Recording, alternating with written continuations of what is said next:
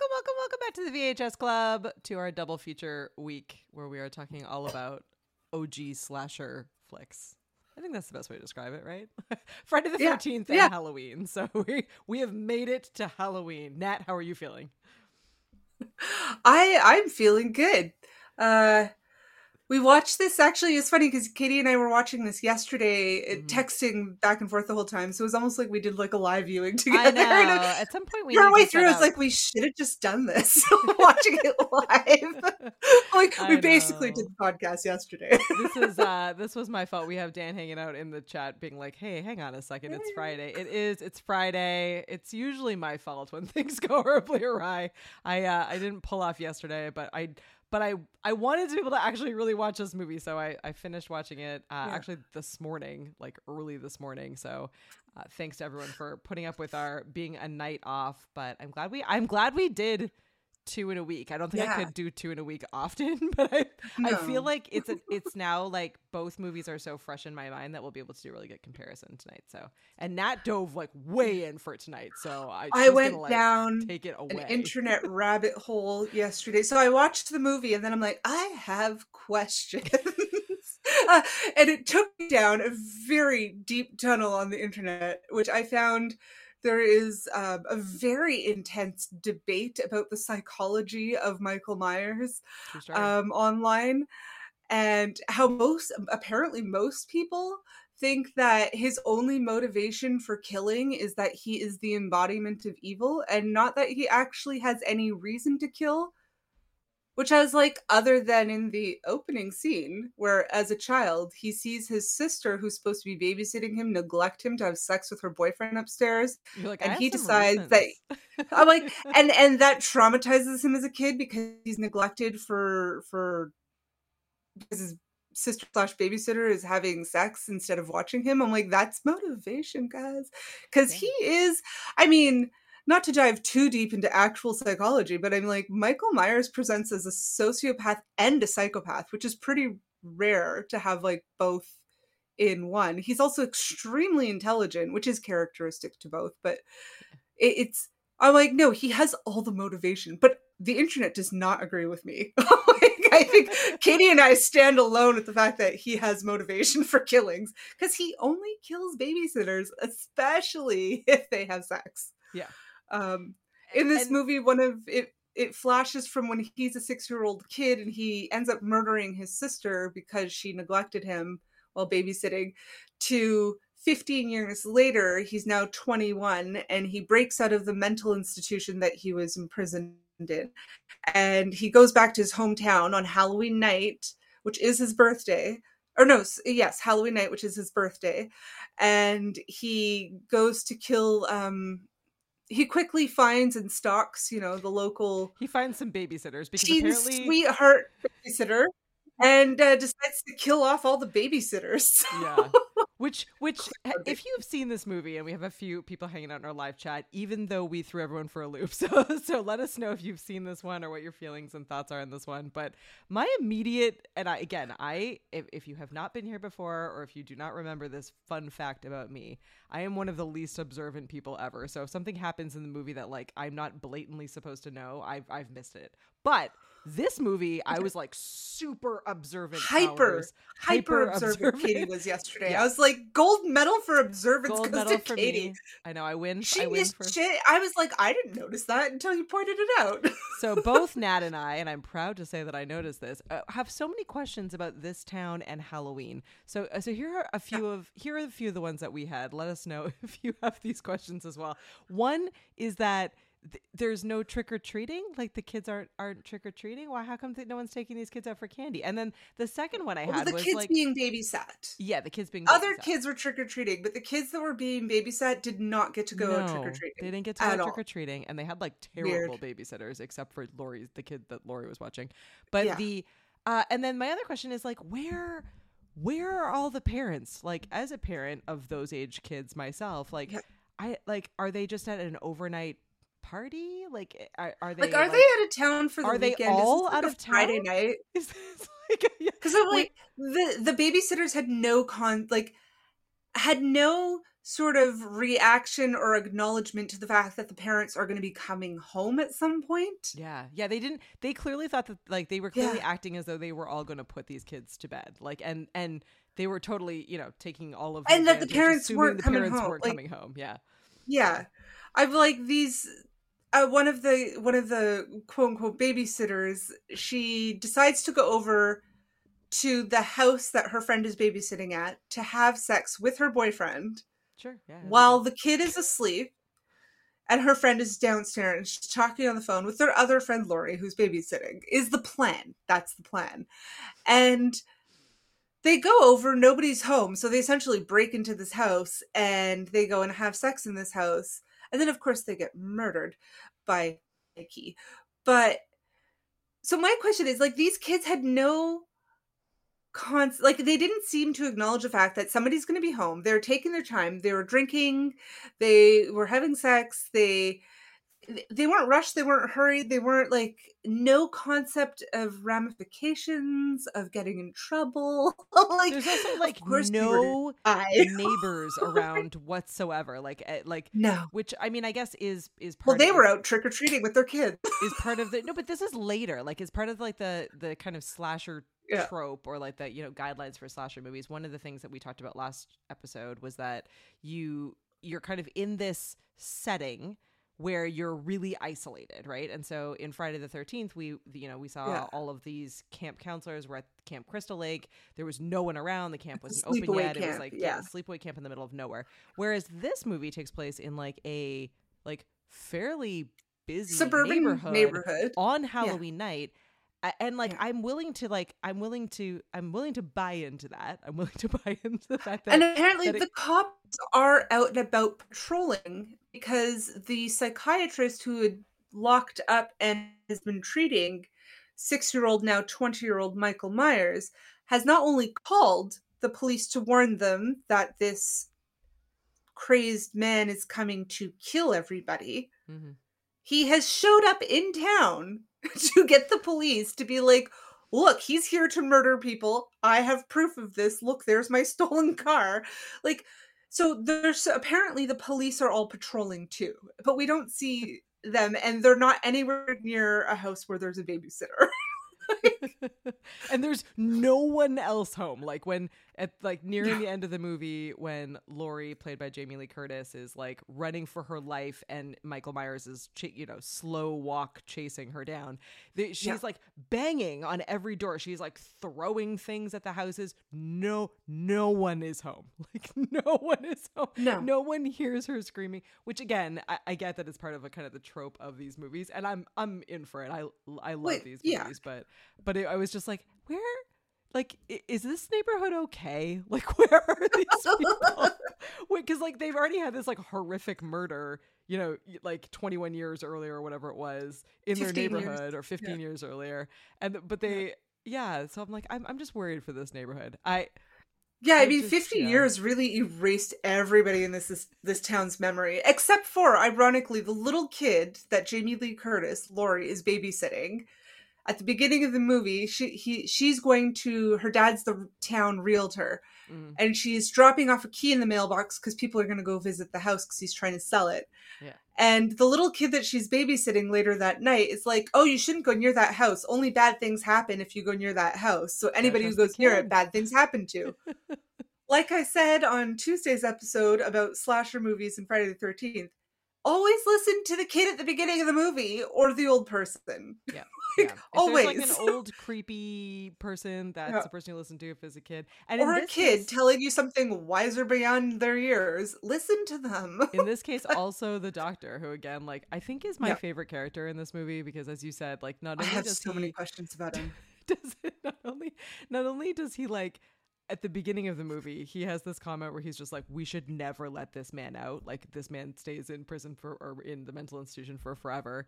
Yeah, and then not even to take him to court. He's like, if we take him to court, he would rather not take him to court. Like, he needs to be fully sedated and catatonic. Like, that's the only way we could get him to go to court. I'm assuming because he was locked up since he was 6 years old, Mikey. Yeah. That the I'm assuming that now that he's 21, his sentence needs to be revisited. Yeah, I guess. Yeah. Because the doctor obviously didn't sign off that he's okay to get out. Because I know juvenile cases, sometimes they let even child serial killers out when they turn of age, because they say your brain chemistry changes so much that it's possible that they won't repeat, or likely they won't repeat that kind of behavior when they mature. Regardless, I'm like, I'd still keep a really close eye on like, well, see, you would want this kids who doctor had in your neighborhood. murdered people. He was like, not only did he just like drive himself to the house and like stand in front of it with his gun in his pocket, like he was just like ready. Yeah. He's like, I'm gonna save all of these children from them.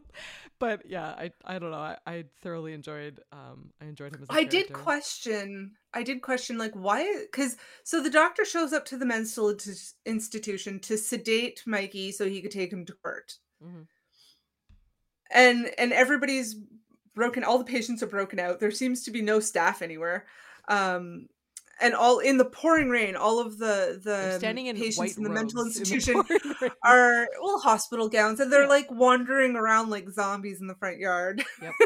But and then Mikey attacks the nurse and steals the car. But he lets her live, which I'm like, lends to he has a very specific motivation to get to his hometown babysitters, because he wasn't interested in killing anybody else. Yeah, but this doctor, I'm like, so he informs the hospital director, tells him that he screwed up and that it's his fault, because that's true. And then he calls the police from the hospital and says, hey, this guy's on the loose. I know he's coming there. He's my patient. He's going to kill people. I'm like, so that's basically like, it's the police's responsibility. But no, for some crazy reason, he chases a sociopath like across the state to go and stop him from killing other people. Like, what? I would have been like, job done. I called the police. I told the director of the hospital, my responsibility has been fulfilled until they catch him again. Like, yeah. But no, this doctor goes after Mikey. I was like, oh, this is too much. I do. I'm hanging out here with our live studio audience, and I do love a couple of these comments. So the first is Doc says, "No, we did not have helicopter parents at this point, so the parents were just like gone," which is I Facts. guess a good defense for why there were no parents around. And Travis agrees with you, Nat. Travis says, I love how the sheriff is responding to a store break-in where a mask, rope, and knives were stolen. And it's like, right? Nothing suspicious about this at all. It's very true. It's like Halloween night and they're like, teenagers, always doing teenager things. When they know, like, masks and knives. It's not that big a town. At that point, they know that there is an escaped mental patient whose house is in that town. And they're like, this is fine. It's probably Which teenagers. Also, like, this town there's no way that this community, who seems very, like, small town, like, Illinois, like, there's no way they were not rocked by a 6-year-old kid brutally murdering his sister with a kid, like a chef's knife, you know, like there's no way that like they're like, oh, it's only been 15 years, we just totally forgot about all of that. Wouldn't they be more on edge? Be like, shit, he's coming back, like this is bad. I know, yeah, the town should have been ready. Wrong reaction. I also feel like the house would have been torn down. I mean, and this is sad, but when I was a kid growing up, or when Nat and I were kids growing up, there was a murder case in not the town that we lived in, but a few towns over, and they had to tear that house down because a few suburbs over. Yeah, no one would live there. Like they were like, nope, we're not. Like, and it wasn't like a serial case. No. It was just a brutal. It was just a brutal killing. Yeah, and so it was Yeah, so I mean, again, I know that this all works for the movie, so this is just us poking fun, but it definitely was like, you're like, so you're still trying to sell this house, huh? It's been a really long time, but hey, it's like nobody remembers. We could sell it now. Yeah, exactly. Anyway, so in the classic trope of slashers, one of the babysitters, Annie, she's not a very good babysitter. She's actually very rude and like borderline not a good friend even. And she's making popcorn and she's melting butter on the stove. She splashes herself and she decides, I'm going to get fully naked. Yeah. To wash my clothes, which also, this was one of my questions. So she goes to wash her shirt and her jeans. Mm-hmm. And the washer and dryer, like the laundry room in this fairly large looking suburban home, is outside. Yeah, I think Like it's it's in the in the garage. backyard. No, it was in the backyard. Like they had to walk down a path through the yard to another building. Like it wasn't attached to the house. It's like, who? What? I'm like, in Chicago? Like there's winter. Like nobody's going outside and across the yard to do their laundry in the middle of winter. Like, no. I mean, it wasn't winter in this movie, it was fall, but it wasn't still, even, like, it wasn't even it's really, just because it was filmed in California, so it was like pretend fall. correct. Yeah. Fun fact, the guy that ended up playing Freddy Krueger was hired to sprinkle the set with fake fall leaves. Fall leaves, yeah. There were no fall leaves. To make it look like fall, because it was a set in California, and it was supposed to be Halloween in Illinois. So the actor, the soon-to-be actor who played Freddy Krueger, was like, I don't know what to call them, I guess a stagehand or something, to like throw the leaves out onto the set. I was like, that's pretty funny. Oh my gosh. Well, all in the family. I will say, so at the end of last episode, I was trying to figure out whether or not, like, what my rating for Friday the 13th was. And I was waiting to watch this one because in my mind, I was like, I think I like Halloween better than Friday the 13th. And both of these are like really kind of foundational, you know, kickstart movies to what would become like a really huge, you know, franchise for each of them. And also just a huge trend to these kind of like slasher horror movies. And I will say that at the end of watching this one, I do think I think I am correct in my original assumption. I did like this one better, and I think we were chatting before we jumped on.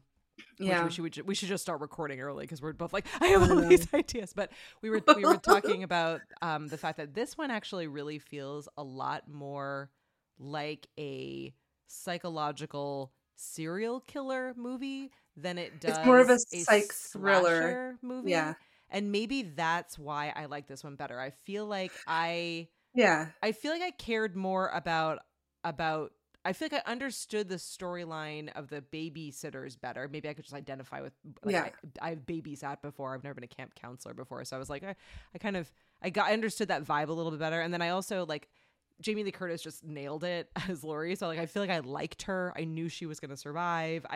There was just something about like the connection to the characters more. And even like Loomis, like Travis is saying, like, you know, Loomis is, you know, chasing Michael in part because of how long he took care of him. Right. And so like, he feels like he knows Michael better than anyone else. And he feels like he can stop him, which is partially crazy, but partially like it makes him have a bit more of a storyline as well. Like, I feel like there was more character, I mean, to a point, but more character development in this one than there was in Friday the 13th. And I just find like, again, and part of it, this is why I probably like the follow-up Friday the 13th movies a lot better than the original, is that there's something there's something supernatural about these characters, right? About Jason and Michael and Freddy and like all of these characters, right? And Michael in this movie is like both terrifying but also like doofy. Like he's like silly and kind of weird, and like there's like a scene almost in the movie, childlike still. He's still childlike. Like there's a scene in the movie where he's like driving by in a car and he's like wearing this like creepy his Michael mask, and he just like clearly looks crazy. And they you know, the babysitters are all like laughing and joking, and he hears them and like comes to like a screeching stop, and it's just kind of silly, and it sort of puts you at ease again. And then it amps up and makes you scared, and then it puts you at ease again, and then it amps up and makes you scared. And I like that journey. Like, I really like the kind of, I like feeling like a little bit okay for a bit. Like, you're like, oh, but he's kind of an idiot. Like, you should be able to get, and then you're like, no, he's crazy smart. Like, he's coming. He's hyper intelligent. Like he stalks his prey. Yeah. He stalks so he stalks Lori, then he Mm-hmm. stalks the kid that she's going to be babysitting. So he Yep. covers all the bases. Yeah.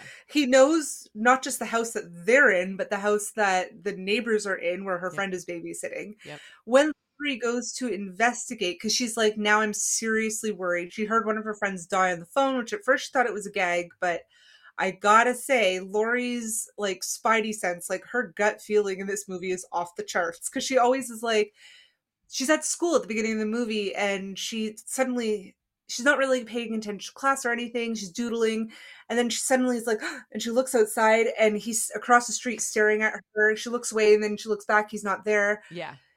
And but then she's also able to answer the teacher's question like off the cuff and completely correctly. Like she's portrayed as like really good gut sense, really good reactions, quick thinking, and she's extremely intelligent. So when she goes to finally investigate where her friends are across the street, because she knows something's seriously wrong at this point, Yeah.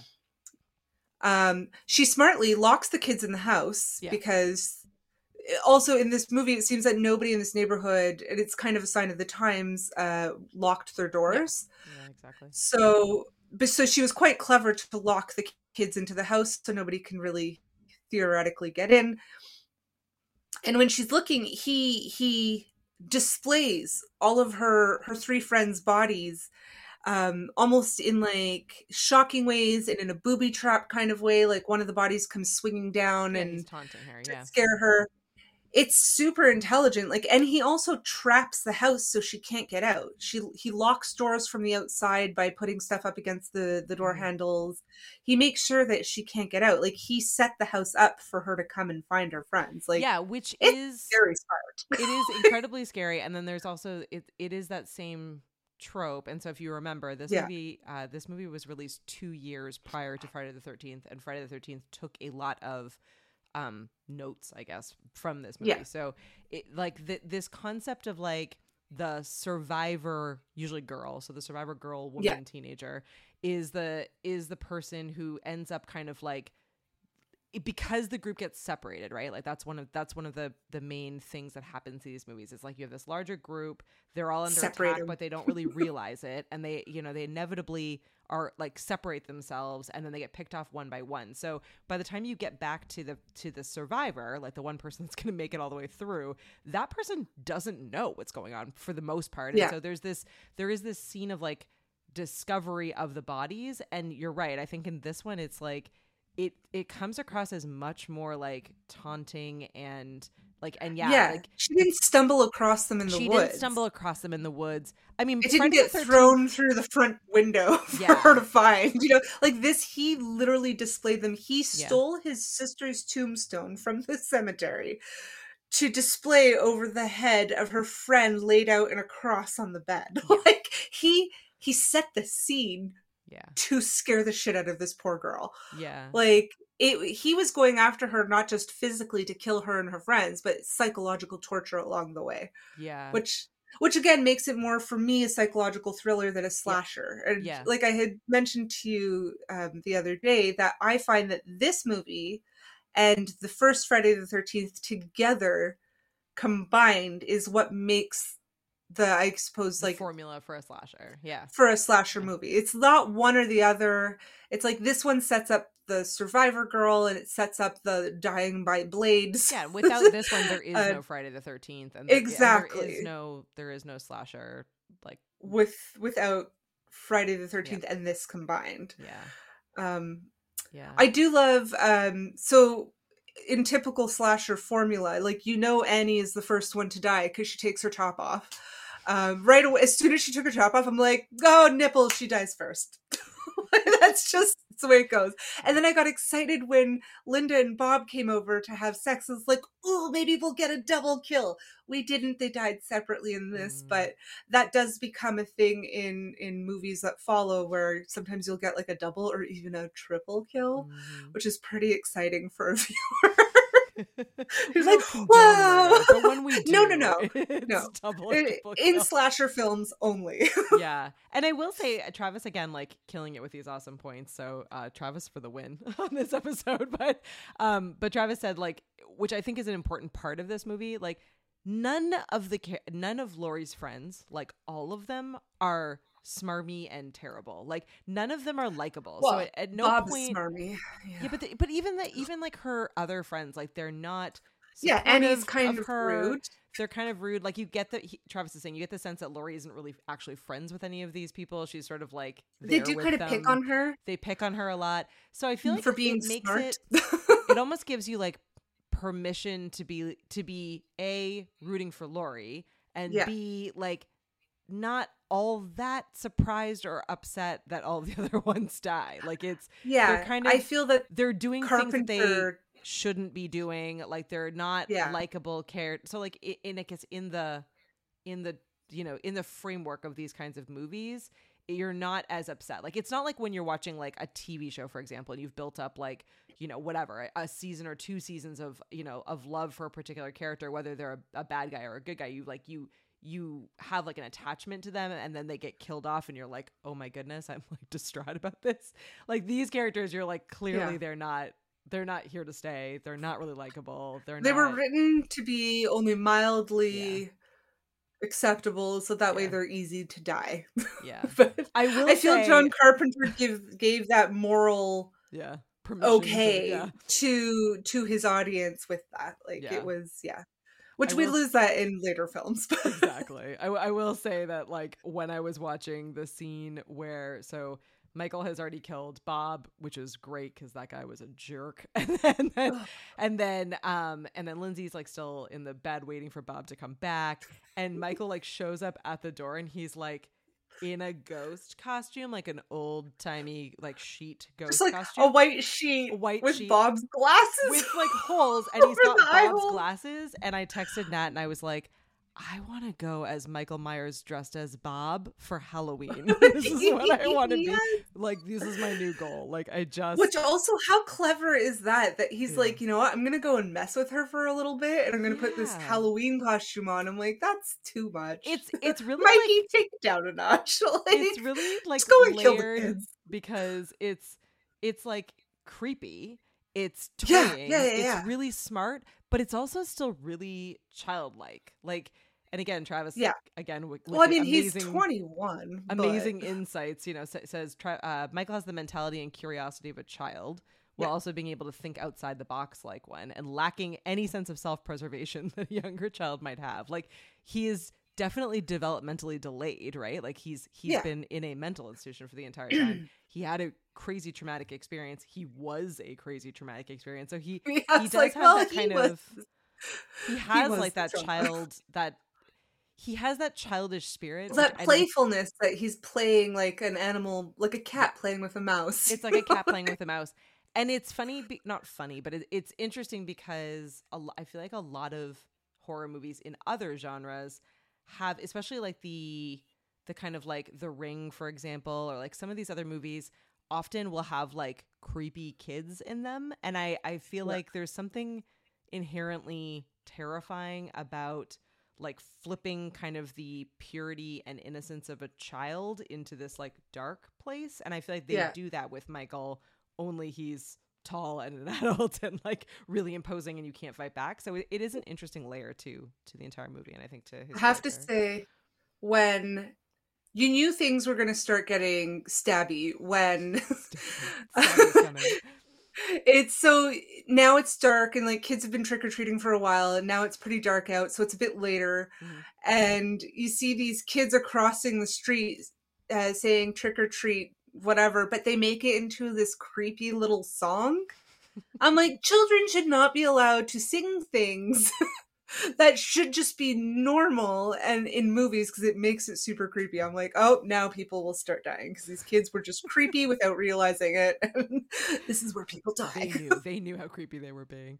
Yeah, which is a good time to bring up, and I'm again impressed with myself. I'm gonna take all my credit tonight with noticing or feeling this, but I don't think I noticed this the first, however many times I've seen this movie, but the use of, and I called this, but you corrected me in your obsessive rewatching, but the use of music and sound and lack of sound, or when you were playing, it's not just like the volume of the sound. Yeah.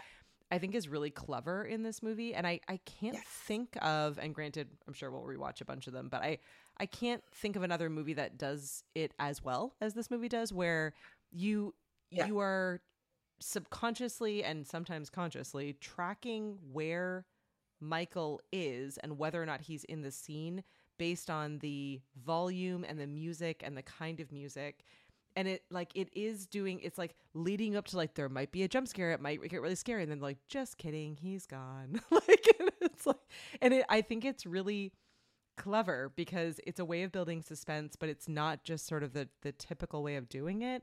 And it like, there's a lot of moments that feel very quiet, like too quiet, and it's just making you kind of wonder what's going to happen. And then the music gets really loud and you like think something's going to happen, and then it backs off. And I think it is really like, it also is a really interesting use of it.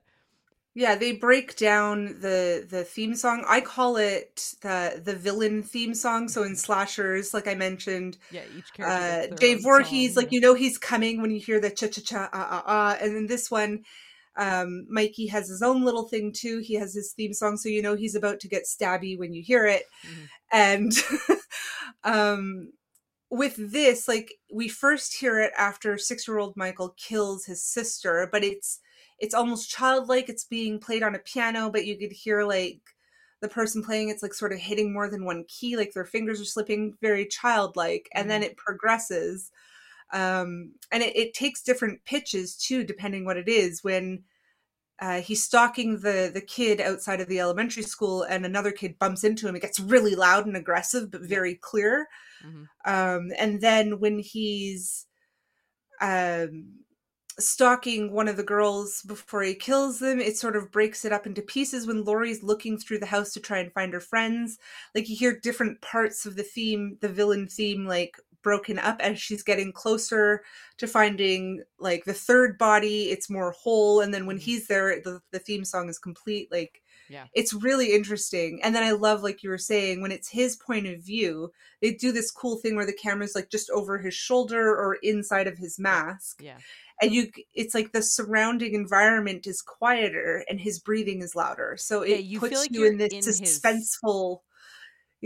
You're in his head. And unlike Friday the 13th, which has a lot of that, like it has a lot of, like you can hear the killer's breathing. You're sort of from the perspective of the killer.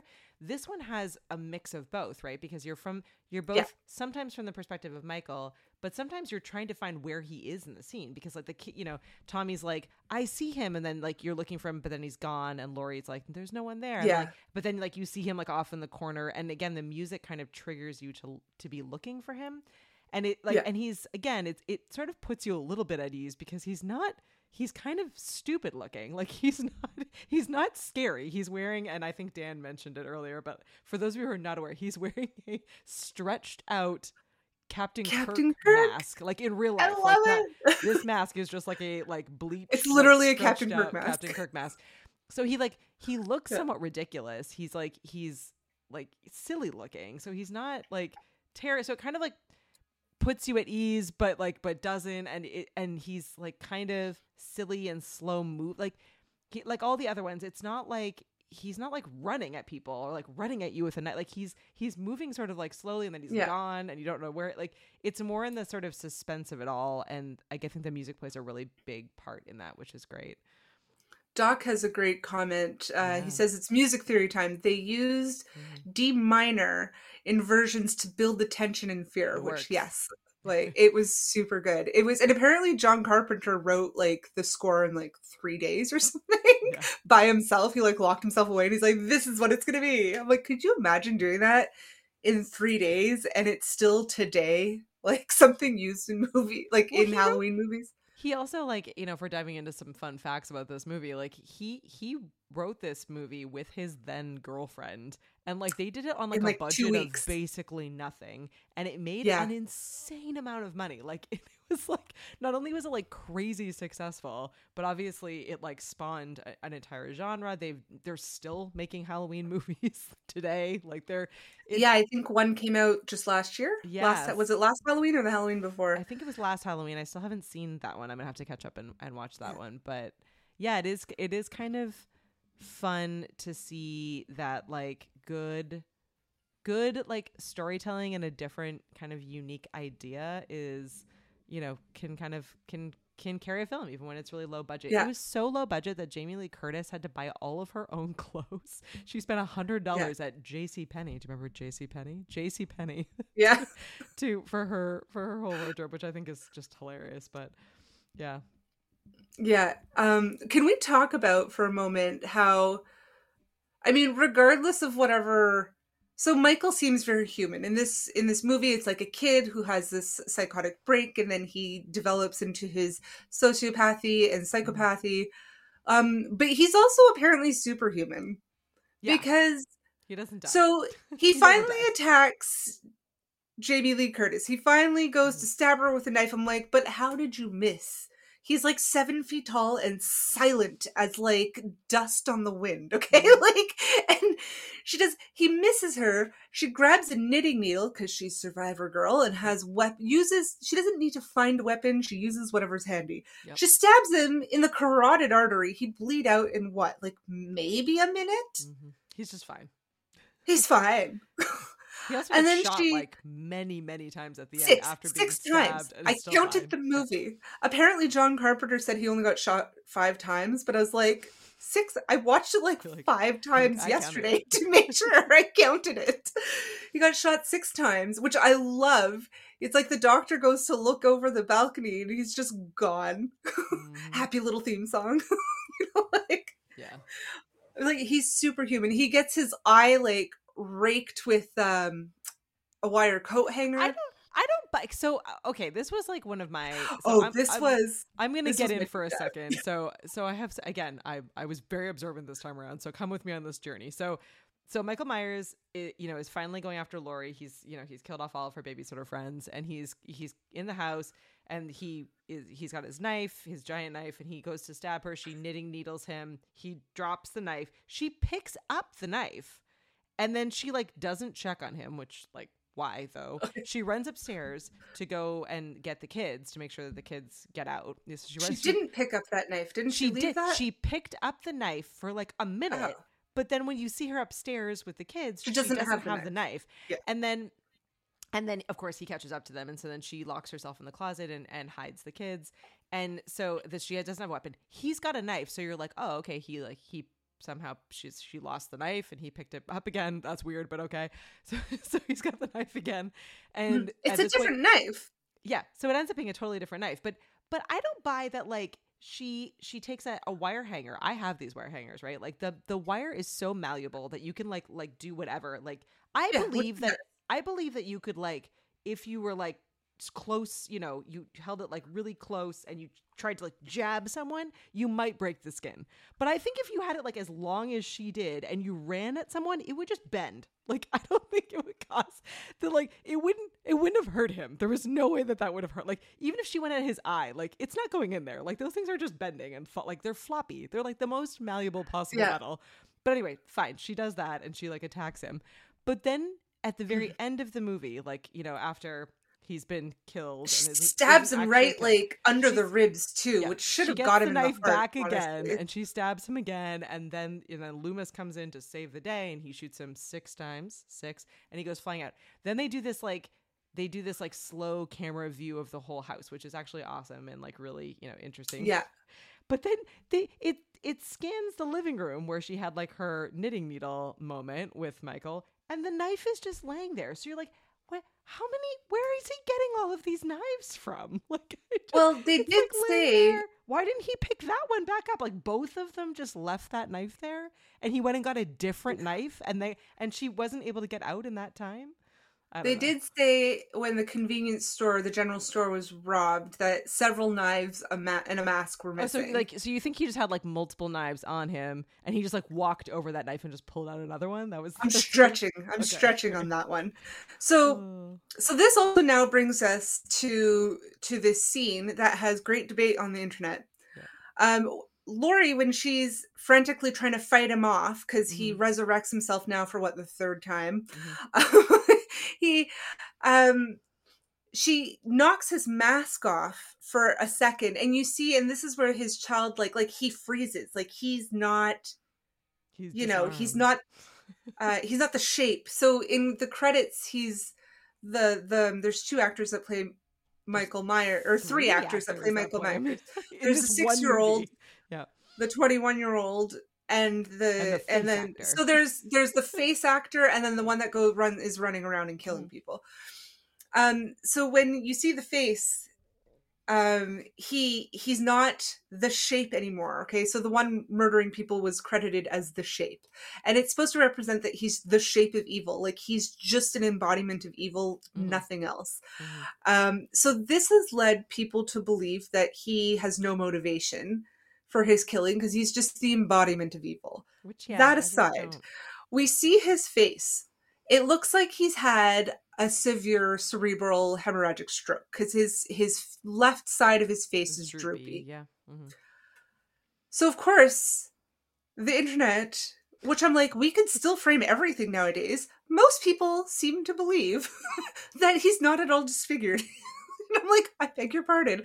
And of course, John Carpenter and Tony Morano, who played the face actor, said no, he wasn't disfigured at all. It was just where she had cut him with the wire coat hanger. Yeah, which again is not possible. But his face was droopy. Like it had sags. I'm like, my first thought was, well, it's, he was hospitalized in a mental institution a la One Flew Over the Cuckoo's Nest, like in the 60s and 70s for like almost 2 full decades. And so like clearly he must have had some sort of electrotherapy mishap or something. He probably stroked out at some You're point. Like, this is Loomis's fault.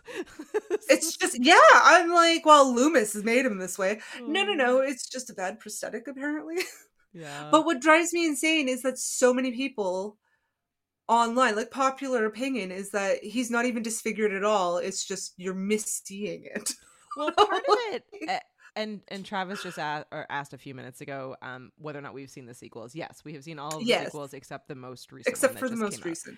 But even and H2O. I think part of what you're saying too is that many people, and even when we were looking for facts for this movie, like a lot of the facts for this movie are facts for the whole franchise, and it's similar. Yeah, it is similar for Friday the 13th.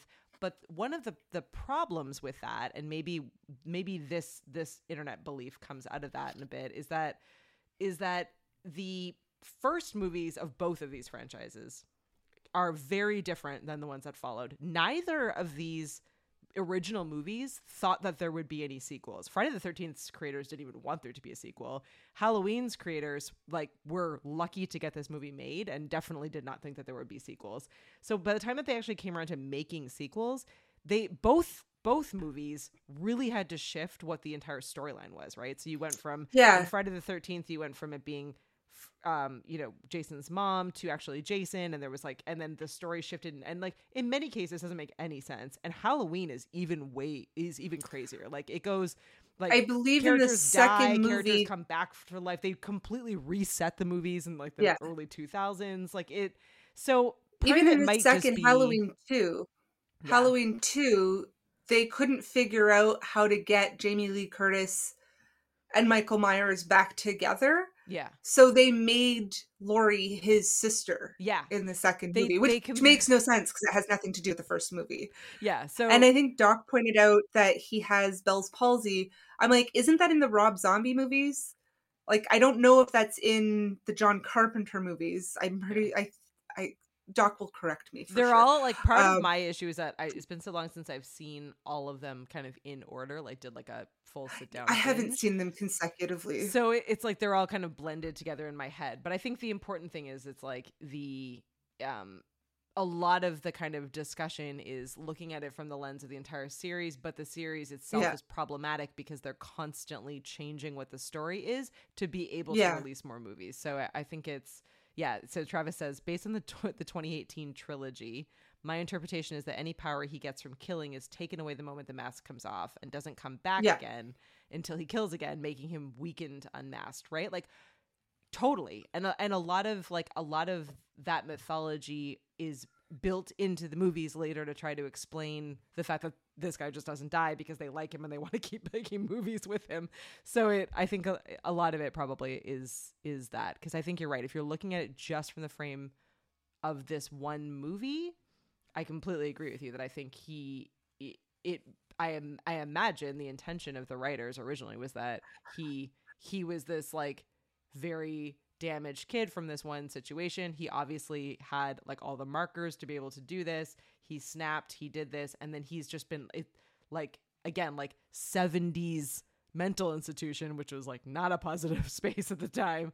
So like it got 70s, yeah, like right? for It got sure they way had him worse. on LSD for treatment, Yeah, who and they knows had what. him Yeah. like this poor kid was probably I know, we're like like he's practically Team a Michael. toddler and he was probably tripping balls. Yeah. So Doc said he was joking about the Bell's palsy thing, so I quickly did a search because I'm like, no, he had something, a diagnosis in the Rob Zombie movies. So in 2007, 2008, Rob Zombie from a metal band, Mm-hmm. phenomenal film Mm-hmm. writer director, by the way. If you want to be disgusted and horrified, watch a Rob Zombie horror movie. They're so good. But I don't count these as part of this franchise because it takes it to a whole other place. Yeah. And they are actually like the first Halloween that Rob Zombie did was probably one of my favorites. Yeah. He does have a diagnosis called catatonia, and he exhibits stupor, like certain like phases of stupor. Anyways, he has like an inherited disorder. Okay. So he does have like disability in the Rob Zombie ones, but not in these ones.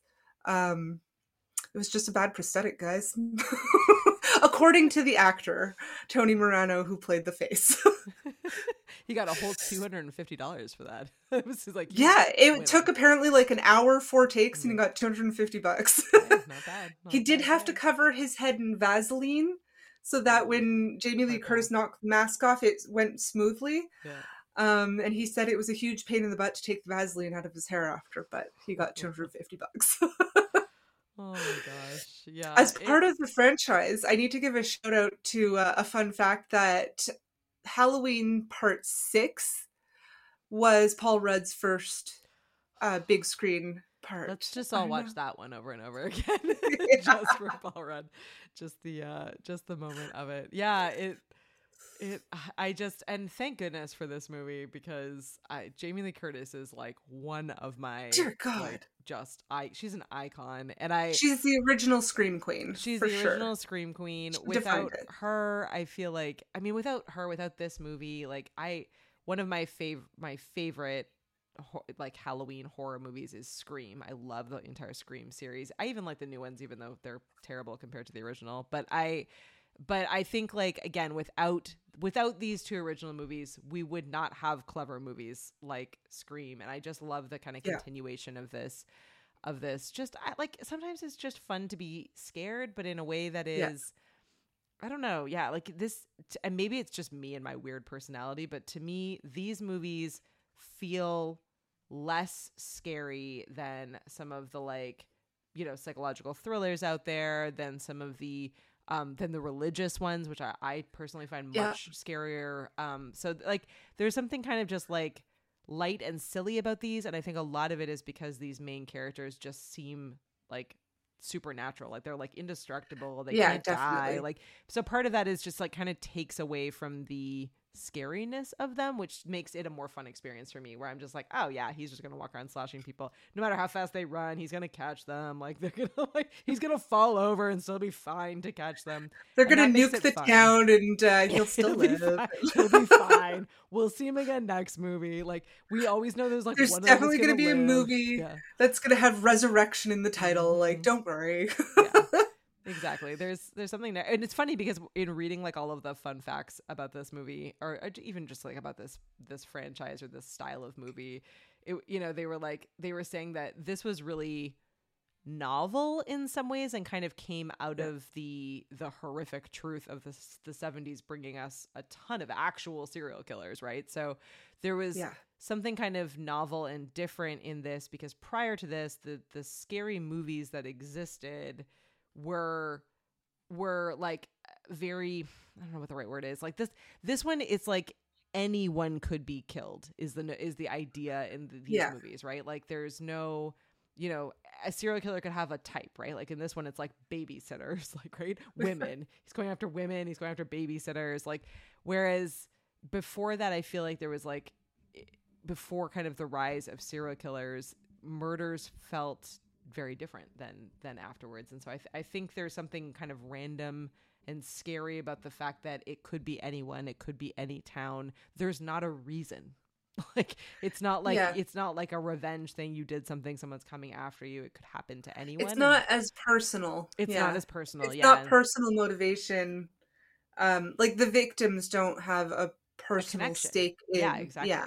Like Laurie had no, other than what later when she's his sister, quote unquote. But in this one, she had no connection to him, right? Like she did all of the right things. She was like a good babysitting in the wrong town. Yeah, that's she was just like wrong time, wrong place, right? But yeah, I don't know. I think it's interesting, and now it's like, you know, with the rise of kind of true crime podcasts and serial killer documentaries and whatever, we kind of we're so like in that space that I think it's not as kind of novel to us looking back at this. But at the time, like that was, I mean, there were like every serial killer that we're now watching documentaries about, like they were like killing people in the 70s and early 80s. So like when this came out, like this was doubly scary because of what the world was like at that time, like what America was like at that time. Like there was Ted Bundy was killing people at this time, right? Like so it was a deal. Summer of Sam, where people were dyeing their hair not to fit the killers' profiles and hiding and locking themselves in at home in New York City in the dead heat of the summer. Like it's it was definitely crazy. Yeah. Doc says Mike had a Ed Kemper vibe. Yeah, like there's he kind of likes embodies, the co-eds. He embodies, I think, even slightly more than some of the other ones in this grouping. I think he just embodies that kind of serial killer vibe. Which, hey, maybe that's why I'm like sociopath, in my true crime psychopath. Phase, so maybe that's why he's my favorite out of all of these. But yeah, I have to say one scene that I really liked at the beginning of the movie, after little Mikey kills his sister. He comes outside, he's in his clown costume, he lifts his mask, his parents come home, and they go up to him and they're like, Michael? And he's standing there holding the knife up. Covered in blood. And and his parents are sort of leaning over him, and the camera just keeps panning back.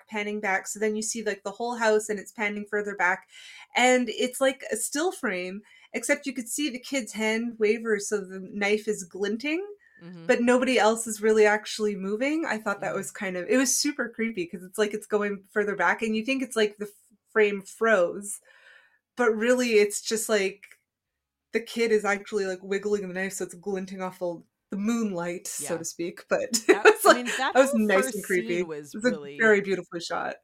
Like, I mean, the whole movie had great cinematography, I think, but the whole first scene, and again, kind of from my perspective, the sound of it all, like it's all again from within his mind, right? Like it's muffled, it's really his quiet. Point of view, yeah. You're kind of like, oh, like should I be turning this up? Like it's a very jarring first scene for any movie, and I think it kind of puts you into the space where you're like, what is happening here? Also the shock to find out that it's like a little 6-year-old kid. That it's a kid. Yeah, exactly. Yeah. It's but also we have to sorry, go ahead. I was gonna say it's a reverse of Friday the 13th, where it takes you all the way to the very end to figure out who it is. In this one, we start off knowing the story and then are kind of trying to figure out like not exactly why he's doing it, but like if you're going to discover any more backstory about him, if he's connected to any of these women that he's killing, like you're kind of like watching it. But again, you find it out right at the beginning versus Friday the 13th, where you don't know who it is or what's happening until the very end. You're just like, what is going on? Yeah. Also, we need to say that Jamie Lee Curtis basically acted this whole movie without a scene partner, by herself. Yeah. She occasionally had scenes with her friends, occasionally had scenes with kids, and occasionally had scenes with the killer, but most of the movie she carried just by herself, like in a room. It was so good and so well done. Like she really is just such a phenomenal actor, and I find in this movie, almost more than any other movie she's in, it displayed how good her acting is. And of course she's good in everything, but in this, like it just shows that from such a young age. I mean, she had good acting chops in her DNA, but Mm-hmm. regardless, she really was very good in her own right. So I knew that her dad was Tony Curtis, but I didn't realize that her Yeah. mom is also famous too. So that was pretty cool to because Yeah. it had some of the fun facts. So I love Tony Curtis is in one of my favorite movies of all time, Some Like It Hot, which if you haven't seen it, it's an old Marilyn Monroe, Tony Curtis movie. So funny. One of the funniest movies. I so quote it all the time. Nobody gets it so anymore. I'm there with you. Think I'm funny. I'm like, I'm not. I'm like, Jack Lemmon's funny. I'm not funny. I love it. Well, Yeah. we did it. We got all the way to the very end. I Yay. love that even though we changed the night, people still found us. I Yeah, promise thanks, next time guys. we will be back on track. So this week we were Tuesday, Friday. Next week we will be back on track with Thursday. So we normally hang out Thursdays at 9 p.m. Eastern on YouTube is where we do a live recording. But if you miss it, there's always a replay. And obviously we're available wherever you listen to your favorite podcast. Make sure you add us in, like and follow. And we have an insane list of movies. There's so many movies from the 80s, 90s, and today, quote unquote, that we're working our way through. But if you have a favorite movie, let us know what it is so that we can hopefully add it into our list if we don't have it there already, or move it up because now we know it's your favorite. We got to bump it up in our list. But hey, we're still not at Halloween, Nat. We still have one more episode prior to Halloween. So what do we think we're doing next? I don't know. Maybe Hocus Pocus? Yeah, we did talk about Hocus Pocus. I think Hocus Pocus would be a good one. And we haven't given our potato review yet for this one. What is everyone thinking? So if you're hanging out with our live studio audience, drop in your potato rating. And if you're watching us later, let us know in the comments what you think of this one. I had a hard time rating both of these ones because Same. there's just like there's, we normally rate from like gut feeling. So I can't say that these are overly scientific. I think it's, again, I think same as Friday the 13th, I kind of based it on the fact that this is still, it's not just a franchise of movies, it's a legacy and it's built this whole genre. So I feel like it has to have the same rating as our Friday the 13th. So for me, it's 5 taters because it really, like, we wouldn't have Scream Queens without Jamie Lee Curtis. Very true. Yep. We wouldn't have, villain POVs and theme songs if it wasn't for John Carpenter. It's really, this movie is just so solid in building this franchise. I'm muting that for a sec. We're going over here to our potato rating. We are at five potatoes. Hank gave it 4 only because he got here late. Okay, fair. Hank. You're allowed your gut feeling rating system. If we have our feeling rating system, then you can have yours. Yeah, I agree. I had a really hard time with this one. I think I like Halloween better. At least I like the first Halloween better than I like the first Friday the 13th. But I really just love both franchises better because I love kind of how comical and ridiculous they get while still also being scary. Like, even though you know the formula and you know what's going to happen in all of them, there's still something like scary about them. And yet they're still disarming enough that you feel like okay to watch it if you're a wimp. Like, they're just like a really nice, I don't know, they're nicely done as far as, yeah. All right. Hey, Travis is the opposite, which I totally respect. Travis says, I respect this movie, but I feel many of the sequels improved tremendously upon this one, and many things have aged like milk. 2 for Travis.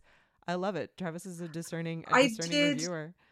I was telling Katie that I definitely don't feel that this movie is technically a slasher. I feel it's definitely more of a psychological thriller than a slasher because it introduces the genre of slasher. But it's still closer, I find, to Psycho, say, than Friday the 13th. Yeah. So it's harder to rate, but it's like we needed this movie to get anywhere else with the genre. Very true. That's very true. Maybe we'll have to get harder with our ratings, Nat. We'll have to have Travis. We can give our rating, and then Travis can give the actual rating. We'll have to make sure that you're here every week, Travis, to give the realistic rating. That this is the Katie and Nat, and this is the Travis. I think it. Yeah, I don't know. It's hard because even the movies that are terrible or you like really don't enjoy, like at this point so many, like if we're gonna watch it, it's probably iconic enough that there's Mhm. still value in it, which then I think makes it difficult to rate. So yeah, I don't know, we'll see. It's a good, Well, we I did think your cover feedback is good. Hamlet 2000, We which did was cover Hamlet trash. 2000, and that one was not good. So, well, Good. we're open to more terrible movies to really round off some of these overly positive reviews. I Yes. think that's great. Doc gives it 5 au gratin for slicing and cheesiness, which I'm into. I love it. I think that's fantastic. I think it's great. Yeah, Yeah. I don't know. I'm totally in the Halloween spirit, and I love it. And my almost his birthday husband is here hanging out with us in the chat, and he hates horror movies. So I often only watch these now by myself because Nat lives too far away. So there's something like, for me, it's just so, it's a part of my, like, not childhood, but a part of my teenagerhood. Like Yeah. this is like for me, like sleepovers and just Too much hanging, candy. way too much candy and popcorn, and I don't care if I spill butter on myself. I'm not washing my clothes outside. But yeah, I don't know. There's something really nostalgic about these movies in particular that always kind of take me back to that time where it's like, the first time of watching them, where it was like scary but okay because I was in a large enough group that we could be silly about it, and I think it was great. So Yeah, Dane did put up with us once, and we went to see a horror movie with him we just went to see The once. Ring with Dana. Now he'll Yeah. never watch another horror movie with us again. No, I I mean, that was definitely the point where I'm like, he loves her because he put up with the shit and he clearly hated every second of it. Oh. Not Find because it's someone scary, just because he thinks it's dumb. But Find yeah. someone who will watch the horror movies with you, even though it makes them angry. That's who you need to Yeah. find. Yeah. All Well, right. thanks Well, everybody. thanks for hanging out. Thanks for hanging out, Nat. You really dove deep this time. You did a lot of like pausing and rewinding. It was very VHS of you. I'm feeling good about it. Very. All right. Well, Hocus Pocus next week, which I'm right there in because I just rewatched this one recently with the kids. They saw it for the first time, and I took them to Salem, Massachusetts. So I'm like, I'm ready. I'm ready to dive into that one. If it's one of your favorites, let us know. It will be super fun to hang out with and watch with everyone. We'll see you all next week, Thursday, 9 p.m. Eastern. Otherwise, wherever and whenever you watch or listen to podcasts. We'll see you next time.